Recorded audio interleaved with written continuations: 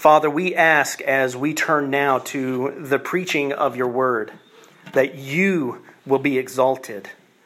For the sake of your great name, help us to see and treasure you as you have revealed yourself.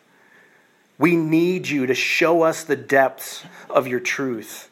Give us eyes to see it, ears to hear it, and the desire to submit and to obey your word. Let your holiness be our delight, Father. Strengthen us and give us the assurance of your everlasting goodness and mercy. Lord, teach us to walk in your ways and transform us into the likeness of your Son. May your light shine on your Son, and may we see him as our hope and our joy. Lord, we pray that you will supernaturally impart new life to any here who are separated from you.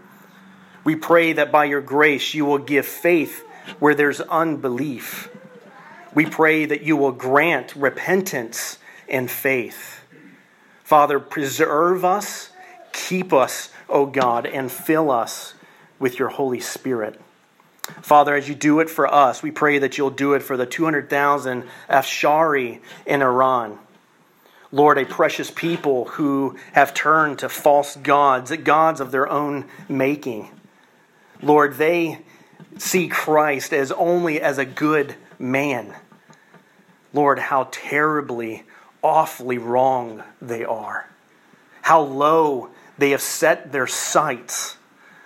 Father, I pray that by your miraculous indwelling of your Spirit, that you will give them eyes to see Jesus, that they will confess their sin and their transgression against you, and that you will save that people.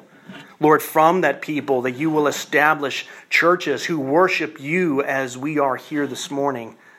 Father, may you give them the grace that they need to adore you and to have you forever. Lord, we pray for Chris and Megan Guthrie with Wycliffe Translators. Lord, what a precious work that they do. It is a work that is from your very heart, Father, to give people your word. Lord, I pray that you will strengthen them today, that you will encourage them in the work that they do. Pray that you'll be with their family and guard them and keep them. May your steadfast love help them to endure. Lord, we pray for Pastor Sean Branscombe, Pillar Church DC, and the trials that he faces, Lord, the brick walls that seem to be building up all around him and the people. Lord, we pray that you will break them down. Lord, Pastor Sean cannot do it. Pillar Church DC cannot do it on their own. So, Father, go before them.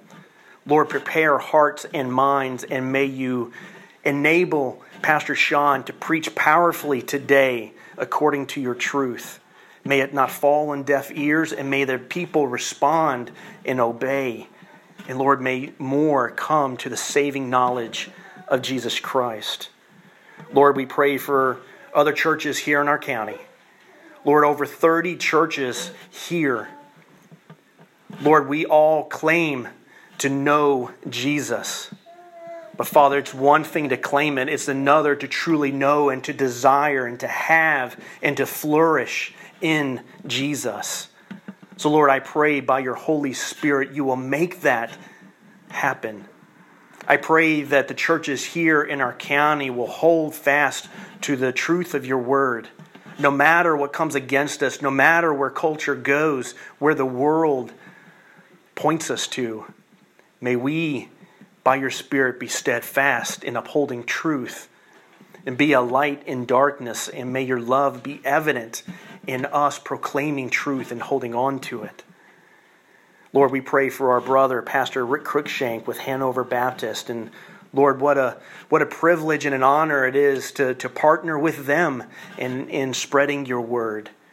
Lord, give Pastor Rick what he needs. Give him the words to preach this morning. And Lord, again, be with us. All of this we ask in your Son's precious name. Amen. In your Bibles, please turn to 1 Corinthians chapter 14. We're looking at verses 1 through 19. It's on page 960 in the church Bible.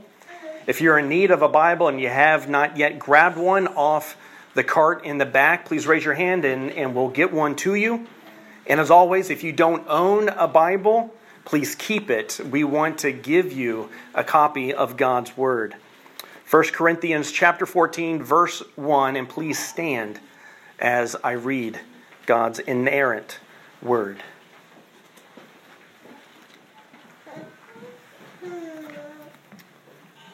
Pursue love and earnestly desire the spiritual gifts, especially that you may prophesy. For one who speaks in a tongue speaks not to men but to God. For no one understands him, but he utters mysteries in the Spirit. On the other hand, the one who prophesies speaks to people for their upbuilding and encouragement and consolation. The one who speaks in a tongue builds up himself, but the one who prophesies builds up the church. Now I want you all to speak in tongues, but even more to prophesy. The one who prophesies is greater than the one who speaks in tongues, unless someone interprets, so that the church may be built up. Now, brothers, if I come to you speaking in tongues, how will I benefit you unless I bring you some revelation or knowledge or prophecy or teaching? If even lifeless instruments such as a flute or a harp do not give distinct notes, how will anyone know what is played? And if the bugle gives an indistinct sound, who will get ready for battle? So with yourselves, if your tongue you utter speech that is not intelligible, how will anyone know what is said? For you will be speaking into the air. There are doubtless many different languages in the world, and none is without meaning. But if I do not know the meaning of the language, I will be a foreigner to the speaker, and the speaker a foreigner to me. So with yourselves, since you are eager for manifestations of the Spirit, strive to excel in building up the church. Therefore, one who speaks in a tongue should pray that he may interpret. For if I pray in a tongue, my spirit prays, but my mind is unfruitful. What am I to do? I will pray with my spirit, but I will pray with my mind also. I will sing praise with my spirit, but I will sing with my mind also.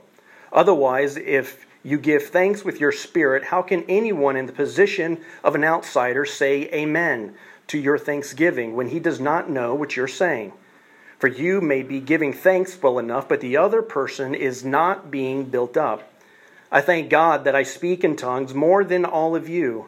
Nevertheless, in church, I would rather speak 5 words with my mind in order to instruct others than 10,000 words in a tongue. Amen. Please be seated. Lord, help us to see the gift of your word and the immense joy given through Jesus. Amen. Many of you know for several years I've been a volunteer teacher of theology overseas, helping brothers who've been called to pastoral ministry but have not had the opportunity to have that theological training and education to really ground them in the truth. In their context, it's really difficult to step away from ministry and to get the training. So there are ministries that go to them, who bring the training to them. It's an important part of the strengthening of the global church. This training helps our brothers to rightly handle the Bible so they can preach and teach God's word to their people. I try to go at least once a year, and I love doing it. I absolutely love it. I look forward to it. I love meeting new brothers and hearing their passion for the gospel to advance upward in their church and outward throughout their country. Being with our brothers fills me with hope and joy because I know that we're not alone in advancing the gospel. God is calling a people all around the world to himself. He is graciously calling his children home all over the world. Not one time, though, have I been where English is the primary language spoken. Every time I've gone, our team has needed an interpreter. The interpreter is a trusted brother, and he is crucial in the training. The training cannot take place if the interpreter is not there. We can bring all that we've learned in seminary. We can bring what we've learned in ministry, in our own study of God's Word, but we don't speak the language. Nothing will be received by our teaching unless our brothers understand it. There's no benefit. We need interpreters for the pastors to grasp the glorious truths of our faith.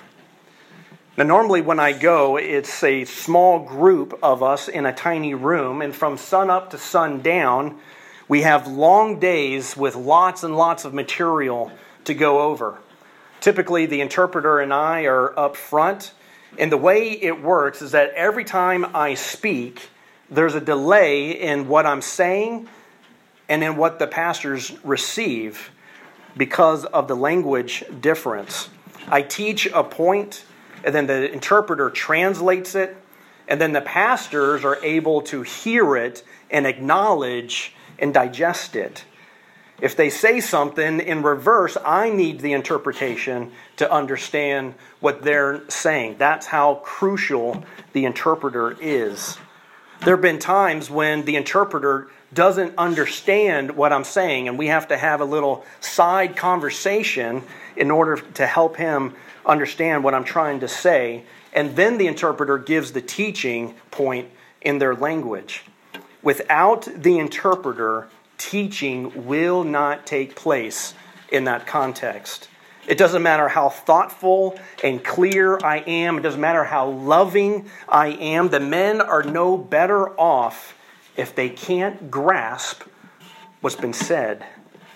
Now, what's incredible and exhilarating, though, is that when all of us reach at the end of the training or at some point in the training, when someone says, "Amen," no one needs a translation for amen. Truth has been spoken and understood by all. The word amen has gone wherever the gospel has been spread.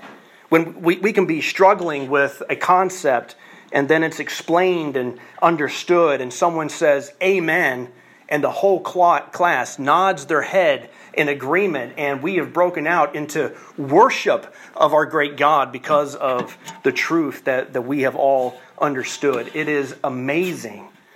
Our brothers can be praying in their language, and the trainers were praying in our language. But when we hear amen, we all understand what it means. But for everything else in the class, the interpreter is needed. The need of an interpreter and everyone else who's part of the gathering to be able to say amen is part of what we're looking at this morning. No one here needs an interpreter for what I'm saying with the words that's coming out of my mouth. But our text mentions times when the church gathers and things are said that require interpretation, because Paul says mysteries in the Spirit are being spoken.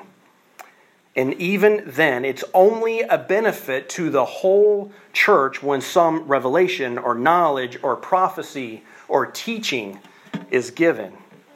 The revelation being given is a gift from God that is a benefit for the whole church. The gift of prophecy spoken of in our passage is part of the spiritual gifts that, if you remember, when we began chapter 12, I said that chapters 12 through 14 are part of a larger unit about corporate worship. Together, they talk about their proper use of the spiritual gifts in worship and when the church gathers. In chapter 12, we're told that the spiritual gifts is God Himself working and moving among His people for their good. He's helping His people to do the good works of ministry. Every believer is a minister of the gospel. And the Spirit empowers each and every one of us to serve the body and to help build it up in worship and ministry by giving us gifts that strengthen the body. Paul said we are one body with many members. The body functions together by the members serving the body with their gifts. Then in chapter 13, Paul calls us to costly, sacrificial, Christ-like love. He called it the more excellent way. Every Christian is to make love, and we're talking godly love, our priority. It is the key to living the Christian life and using our spiritual gifts properly in a God-honoring, Christ-like way. We finished up chapter 13 last week, but we have not left the theme of love. The first two words of chapter 14 are pursue love. We are to actively seek to love one another and those God has put in our lives. And we are to look for ways to share God's love. This love that God has so abundantly shared with us by pouring into us this immense love that He has for His Son, He's given to us. And He says, pursue love. This love that is the lifeblood of the saints. It is the essence of who we are. Love is to be valued and pursued and given. That's the way of the saints. That's the way of the church. The question about love then is, do we love well? Are you pursuing love, and do you love well? When you come to worship with your brothers and sisters, do you love them well? When you come to worship, are you thinking of your brothers and sisters? When you're praying, do you include them in your prayers? Do you love them well when you're fellowshipping? Do you love them well in your service to the body and to the ministry of others? Are you loving your brothers and sisters well by pointing them to Jesus, the best hope and treasure possible? Do we love well in dealing with sin? Do we love well when someone is hurting? We need to love them to even know when they're hurting. Do we love well when it's inconvenient or costly or hard? And now, while love is to be constantly on our minds, it is the most excellent way. We are to pursue love. We are to follow the way of love in everything that we do as followers of Jesus Christ. Chapter 14 turns our attention in love to the spiritual gifts. If you remember at the end of chapter 12 and verse 31, Paul said, earnestly desire the higher gifts. While we are to pursue love, Paul does not mean to pursue it at the expense of the spiritual gifts. Now, in many ways, chapter 14 is a hard chapter. If you struggled a few minutes ago when I read it, you're not alone. I struggled with this text for several weeks. I wrestled with it, and I think I'm only beginning to understand how deep and how far and how awesome this text is from God. It's hard for us because Paul says in verse 1, pursue love and earnestly desire the spiritual gifts, especially that you may prophesy. And later on, he talks of speaking in tongues. Now, many of us, when we hear the word prophecy today and of speaking in tongues, we immediately think of Pentecostals and charismatics who abuse Scripture and they use it for their selfish gain. Mental images maybe come to mind of televangelists who manipulate people into doing what they want, normally for some kind of financial gain for themselves. The prosperity gospel and the word of faith movement has butchered the Christian faith. And it's gone all over the world. This false gospel has spread all over the world. Our brothers are battling this just as much as we are, and sometimes more so. Because the only form of Christianity that's been exposed to the people is this false gospel of prosperity. And because they've hijacked the gifts, we have honestly, many of us have reacted in fear of the gifts, and maybe some of us have tried to avoid the topic. But Paul is speaking of something here that is relevant for us this morning. All of Scripture is given by God. It is inspired. It is inerrant. So we approach this passage with reverence and humility, knowing that this truth is for our lives, is for our church. Chapter 14, as hard as it is for all of us. The more we rightly know and we understand God's truth, the better we can combat the evil of the prosperity gospel, and the stronger our church will be. What Paul is doing here is, now that the foundation of love has been laid, he can speak in more detail about earnestly desiring the higher gifts. And he tells us why. Knowing why is super important when we're being told something. It gives the support and it justifies what's being said. For you parents, think of your children. When we tell them to do something, we can tell them and explain to them why, and they understand why. They're more likely to do it on their own. In this case, Paul will highlight prophecy as the spiritual gift that promotes the principle of love better than speaking in tongues. You see, the Corinthians, they had a problem, along with everything else that he's already discussed with them. They had a problem that he wants to address. It appears that Paul had heard that there was a lot of speaking in tongues going on in the worship services without any kind of interpretation. And the Corinthians were using the tongue speaking as a measure for how spiritual a person was. Those speaking in tongues thought it strengthened their faith in God, even if the rest of the church did not find it beneficial.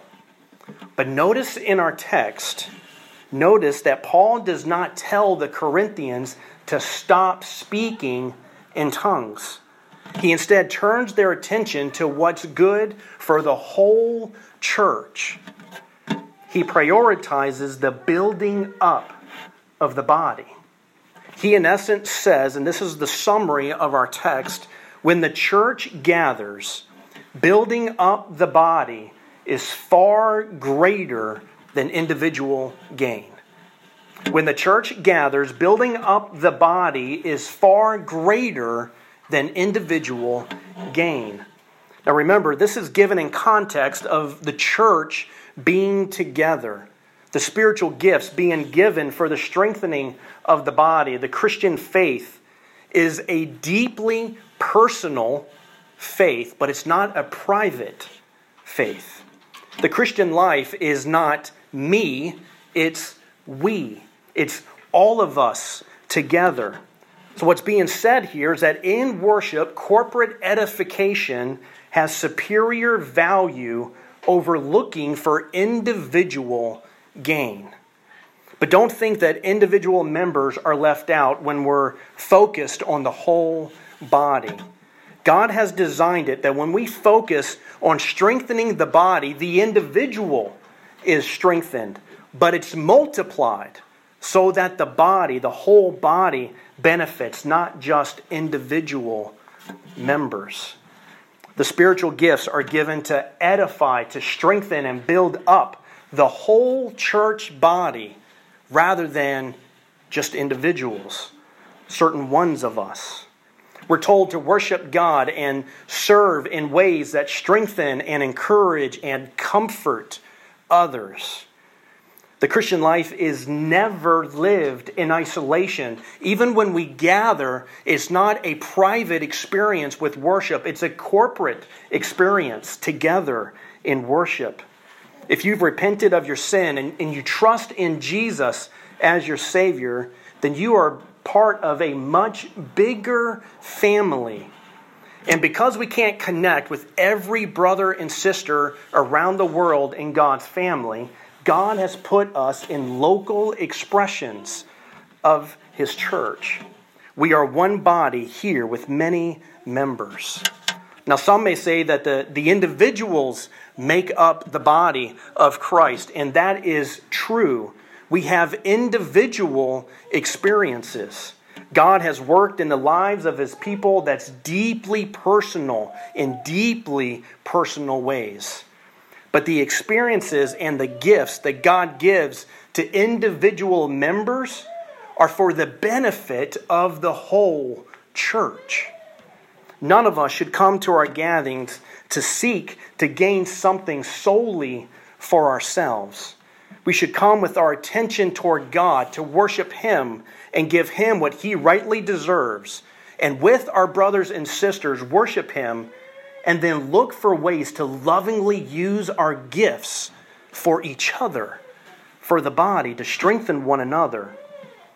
With this principle of focusing on what's good for the body, Paul lays out 3 things in our text this morning.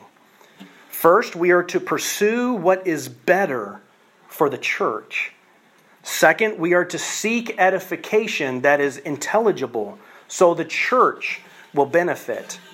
And third, the mind must be engaged in worship to build the church up. I'll touch on each of these, and then at the end, I will explain prophecy mentioned in our text in more detail and give you some examples.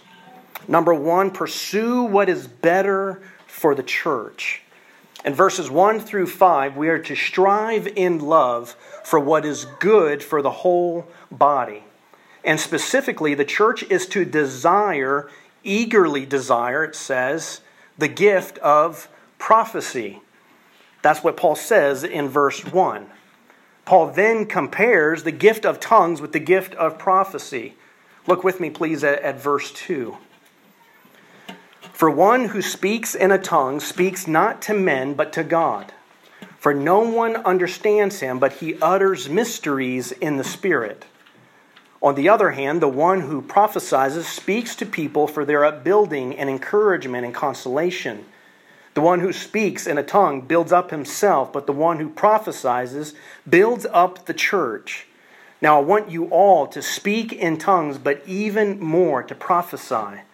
The one who prophesies is greater than the one who speaks in tongues unless someone interprets, so that the church may be built up. Do you see Paul's focus here? Do you see what's at stake? Paul does not discount or chastise the Corinthians for speaking in tongues. He says your focus is not high enough. He says it's not all encompassing of the whole church. It's not broad enough in what you're focusing on. You're looking inward, not outward, as you should. When we gather, we are to seek what is good for the whole body. Now let's pause here just for a moment and remember a few things about the Corinthians. In previous chapters, Paul has pointed out their divisiveness, their selfishness, their immaturity, their lack of understanding, and their diverted focus away from the gospel. You would think that with all that, Paul would tell them to cease, that these immature Christian, selfish Christians can't handle this, that they need to stop. But he doesn't. He says their focus is not high enough. It's not broad enough. Notice in verse 1, the command to earnestly desire prophecy. This is a command, not a suggestion. It's not a recommendation. Through Paul, God says, this is God's word, pursue love and earnestly desire the spiritual gifts, especially that you may prophesy. And while this text was not written to us, Paul was not writing to us, this text is written for us today. This is a command from God. Just like in the previous chapter where love applies to all Christians, this command applies to all believers. Christians do not have an option here. We either pursue love and earnestly desire prophecy, or we're disobedient. We don't get to say, but I'm uncomfortable with this. Or I've seen it abused and I don't want to be involved with it. Nor can we say, I'm not called to this, or let me think about it. I need to understand it first before I pursue it, before I desire it. Nor can we say, I'll pray about it. Typically when we say that, what we mean is, not yet. Well, delayed obedience is disobedience in God's eyes. And God says that we are to do this. Now, cessationists will say that this verse does not apply to them. That Paul was only speaking to the Corinthians in the first century. Seeking to prophesy does not apply to the 21st century Christian. It's really hard to pull that out in this text, in the context of this passage. I think the abuse of the gifts has more weight in their application of that than what they understand the Scripture here. This is hard for us. It's strange for us. But it doesn't give us an out to skip over it or to ignore it. If you're a cessationist here, meaning you believe the gifts ceased in the first century, I implore you to consider this. Maybe when I get to defining prophecy and its use today, you will be more willing to consider this command. As I've said before, I'm a cautionary continuationist with the spiritual gifts. Nowhere in Scripture do I see that they have ceased, that the gifts have ended. Chapter 13 speaks to one day the gifts will cease, but that's when Christ returns and there's no more use for the gifts. But I don't think the gift of prophecy is what's widely seen today. Scriptures describe it differently than what's been pilfered through false teachers and false prophets. More on that a little later. Here, the command is to earnestly desire prophecy. And it's because it has more value than tongues in a corporate setting, because of its edifying effect on the body. Again, the focus is on what's good for the whole church body. The individual gift of prophecy is for corporate benefit. It's given for the churches, looking again at the upbuilding and encouragement and consolation, the building up of the church. This makes it more helpful to the body than speaking in tongues, unless the tongues are interpreted, it says in verse 5. Tongues in general are understood as prayer. Prayer is perfectly valid in corporate worship. We bathe our worship services in prayer as we ought. And if worship was only about the individual member and God connecting, then the Corinthians using tongues as a good measure for how spiritual they are with God, then that would be okay. That would make sense. But public worship of God is what is at the heart of Paul's message here. The real speaking of tongues is not some kind of babbling, but it's Spirit-inspired prayer. But the rest of the corporate body cannot engage. They cannot engage in all of that together. Paul calls it an utterance of the mysteries of the Spirit. This is the same as what he pointed to in chapter 13, verse 2. Uttering mysteries of the Spirit is not new, special understandings. It's the ability to speak them to God in prayer. Our text says those speaking in tongues are strengthened and built up. They themselves are built up. But the body is left out. When believers gather together, love implores us to use our gifts for the good of the whole body. But Paul is not weighing speaking in tongues and prophecy and telling us which one of those is better. He's weighing what's better for the church when the body gathers. Do you see the difference? Worship is meant to be a corporate experience where God is given great reverence and praise, and the body shares in that fellowship together and in that adoration, and the whole body is strengthened in that as we turn towards God, and everyone benefits. That's why Paul gives that caveat in verse 5. The one who prophesies is greater than the one who speaks in tongues, and we've already looked at why, because of the edification for the whole body, unless someone interprets, so that the church may be built up. Do you see Paul's focus? It's on the church body as a whole. Paul said he would like everyone to speak in tongues, but even more to prophesy unless the tongue's interpreted, so that the church is restored and rejuvenated and renewed and can keep going together. Tongues just in themselves are unintelligible and help no one unless they're interpreted. They help no one else unless they're interpreted. When they're interpreted, the benefit is equal to prophecy because the whole church then hears and is strengthened.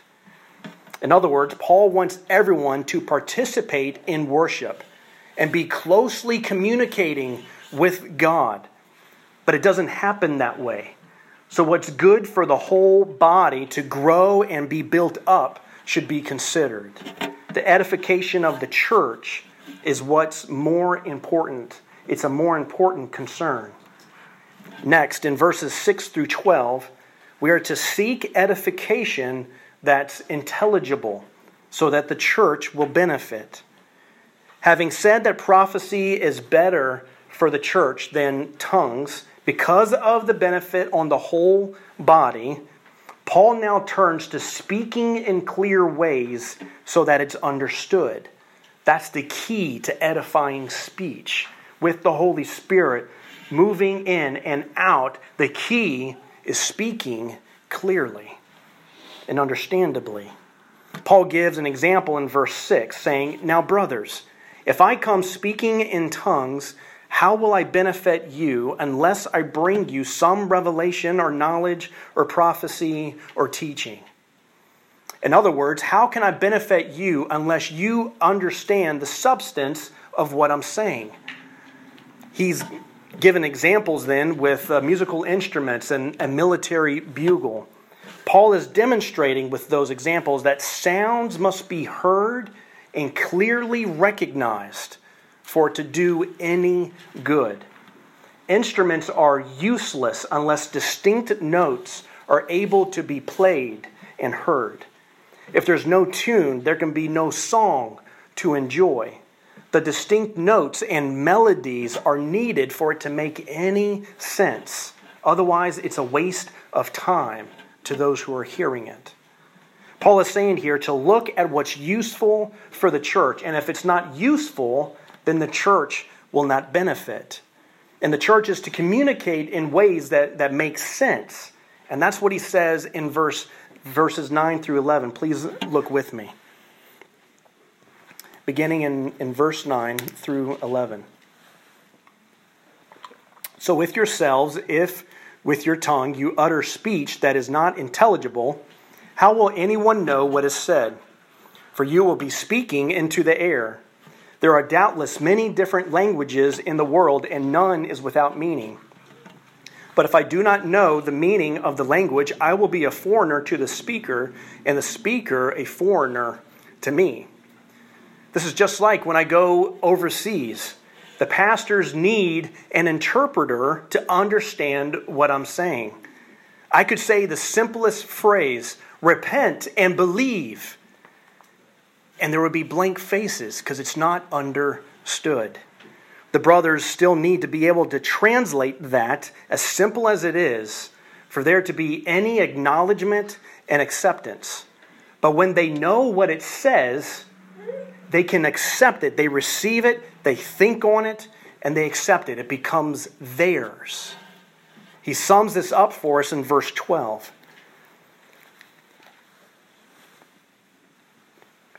"So with yourselves, since you are eager for manifestations of the Spirit, strive to excel in building up the church. The Corinthians should apply the same approach that Paul gave about the musical instruments, the bugle, and communicating in languages to their own use of spiritual gifts. He's not chastising them for seeking spiritual things. He wants them to do that with great eagerness, to be zealous for spiritual insights that come from God. But they need to be seeking in a way that benefits the whole church body. Their seeking needs to be redirected. They need to exercise their spiritual gifts with love for the building up of the body. And it's in ways that the church can clearly recognize and is then strengthened and it's reinforced with truth. Paul is not interested in suppressing their gifts or the Spirit working in and among them. He wants them to see that their gifts are for community building, church strengthening gifts. Paul wants them to excel in building up the church. Paul is really emphasizing how important the building up of the church really is. If the church is not built up, then individual members will be picked off one by one. The members are sheep who are part of a flock. The flock gives increased love and encouragement and guards against unbelief and shields from wayward drifting. We protect one another and we strengthen one another. We help one another. Picture a house that's made out of popsicle sticks. If you're really careful, you can arrange every popsicle stick to where they will stand and support each other and form a house. But if just one stick is removed, what happens? The whole house comes tumbling down.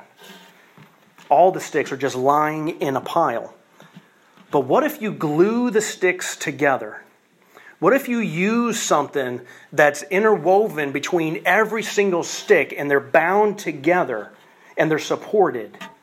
If one stick falls, the rest of the house stays intact. It's still standing. And while the house is still standing, you can still get that other stick and bring it back to the house and it's complete again. And it's strong and it's there. It's lasting. See, that's the way we build the church up. The house is here for God's people who are called in our area, and we strengthen together through the Holy Spirit. This stresses that when the church gathers, the health and the building up of the whole body is to be emphasized, not individual gain. The basis of corporate worship is not a personal experience. It's the building up of the body. That's the corporate worship aspect. It's not a corporate gathering of individual experiences. It's a corporate worship experience that we all enjoy together. And it's to be done in ways that are clear and intelligible and God-honoring. Third, the mind must be engaged to build the church up. Now in verses 1 through 12, Paul has said that when the church gathers, we are to pursue what's good for the body. And it's to be clear and understandable so that the whole body will be strengthened by it. Now in verses 13 through 19, Paul turns to the mind and says our minds must be part of worship. Paul uses himself as an example and says he will engage both his spirit and his mind in worship. He will speak in tongues, but in worship he'll be sure to consider the rest of the body and therefore have interpretation of tongues. And pray for it even, he tells them, so that the body is edified. And him considering this can only happen if his mind is engaged in the worship. Worship is a corporate experience that fills the spirit with joy and is understood in the mind. Paul says he wants everyone to be able to say amen. That only comes from understanding what's going on, what's happening in our minds, and then responding to it in our hearts. For this to take place, Paul gives stipulations for those who are speaking in tongues. He says they should pray for an interpretation. Again, thinking of the whole body, they are to pray for interpretation. An intelligible word is needed, and that requires the mind to be engaged in worship. To really emphasize how important the mind is in worship, please look with me at verse 19 of what Paul says. He says, nevertheless, he just said he thanks God that he speaks in tongues more than them all. But nevertheless, in church, I would rather speak 5 words with my mind in order to instruct others than 10,000 words in a tongue. 5 words spoken with the mind means it's intelligible. This would be intelligible and full of truth. It would be uplifting for the rest of the church. What uplifts the church is the truth that we know that exists in God's Word. This is a mind that seeks the truth. It's a mind that knows the truth. It's a mind that knows Scripture and finds Jesus because He is the truth. Jesus quoted Scripture when speaking to others and giving them truth. Scripture is His words. They're about Him. And He says if they abide in us, if His words abide in us, they fill our minds with uplifting truth. They guard the mind from saying something in error. They shape how we approach our life in this world. Fill your mind, in other words, with God's words. Fill your mind with truth so that you can properly engage in corporate worship and great honor and give Him honor in worship. Teach your children. Read it together and fill your minds with this uplifting truth. Uplift each other with God's Word. The mind is crucial. So many today want the spiritual experience in worship, but their minds are not engaged. It becomes based on emotion and it becomes nonsensical. But for it to be true worship experience, the mind must be part of it. The mind is deeply valuable and it's needed in worship. The mind is what recognizes truth. It distinguishes between fact and myth. And it tells the heart, that's true, that's fact, that is God's Word. And the heart is what then accepts it and desires it and wants it. This is a new heart that's been given freely by God for new life in Christ in order to be with Him. It's a mind that's being renewed day by day to be more like Christ with our thoughts and our understanding of His glory. Only believers have this transformation taking place. Only believers can enjoy the spiritual experience of true worship and the building up of the body to preserve us for that day when Christ returns. Only believers can delight in the truth of God's Word and know that they're being prepared for an eternity with God where all the mysteries of the Spirit will be revealed and known and adored. That means that if you're here today and you're not a believer, then friend, the truth of God is not in you. You have rejected what you know to be truth about God. There's no mystery to who God is. Your heart is hard and cold to the truth of who God is, and your sin is evidence against you. God will judge you in your sin, and you will reap an eternity that is separated from His love and completely apart from Him. But today, God is calling sinners to repent and trust in Jesus for salvation. Repent of your sin that has separated you from God and turn to the only one who defeated sin and death and evil through His own death and resurrection. This God who knows all things knows you, and He knows what you need. The mystery is not knowing who God is, but it's understanding why is He so loving towards us. Why does He give sinners new life in Jesus?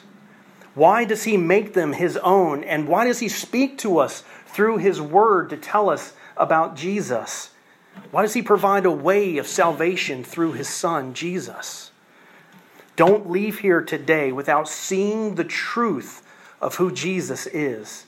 He's the only one who the prophets spoke of in the Old Testament and the writers point to in the New Testament, who gives new life. He's the only hope of salvation, and he is the best and sure hope of salvation. In Jesus, a life that was once separated from God is united to him to enjoy his grace and mercy and goodness and love. For those of us who have already received God's grace, who he's brought into the church, this morning Paul is telling us that when we gather, we focus on the building up of the body. The whole body takes priority. And we do this by pursuing what's best for the church, by seeking edification that's intelligible so that the whole church will benefit, and by engaging our minds in worship. He tells us this in the context of the command to earnestly desire the spiritual gifts, especially that you prophesy. Lastly, allow me to briefly explain prophecy mentioned in our text here and give you some examples for us to consider today, knowing that there's more that we will cover through the rest of chapter 14. I think the best place to start is to say simply what prophecy is not. Prophecy mentioned here is not some new type of revelation that's added to Scripture, nor is it equal to Scripture. We'll see later on in verse 30 that all prophecy is based on revelation. But these revelations are not new scriptures. Don't think of the book of Revelation and think that's what we're talking about. It's not added to Scripture. The gift of prophecy is not equal and does not add to the Bible. It's under the authority of the Bible. It must be tested to be in line with what God says in the Bible. It's more along the lines of what Paul says in Ephesians 1:17, where he prays that a spirit of wisdom and revelation would be given to believers. Nor is prophecy some type of intuition or educated guess. It can't be ginned up. It can't be garnered by mantras or saying nuances or some type of ritual. Prophecy is the believer's account of divine revelation. Prophecy is the believer's account of a divine revelation. It's an intelligible word given from God for the upbuilding of the church, for the upbuilding, the encouragement, the comfort, the consolation of the church. And we're going to get more into it in 2 weeks when we return to 1 Corinthians after Easter, celebrating the resurrection. But let me point you to verse 25, where prophecy can reveal secrets of the heart. Sam Storms, I've mentioned him previously, points out in other places in the New Testament, and I quote, "Prophecy can be a warning, a scripture passage that applies especially at this moment in time to a person's life, a word of encouragement, an invitation to some ministry opportunity, guidance for decision making. It may be a revelation of some illness of which God intends to heal you of. It may be that the prophetic word concerns some spiritual gift and God intends to impart to a person." End of quote. And we'll get into more of what this means in a few weeks, where God's perfect word can be misunderstood. It can be misinterpreted and misapplied. And that's why we are to test everything. The gift of prophecy is not inspired, it's infallible. Okay, it's not inspired, but it is an infallible word from an infallible God given to imperfect believers who are prone to make mistakes and make errors. That's why we are to test it. But none of this is reason to discount the gift. It is something that every believer is to earnestly desire so that the whole church is built up and we're stronger because of it. Let's pray.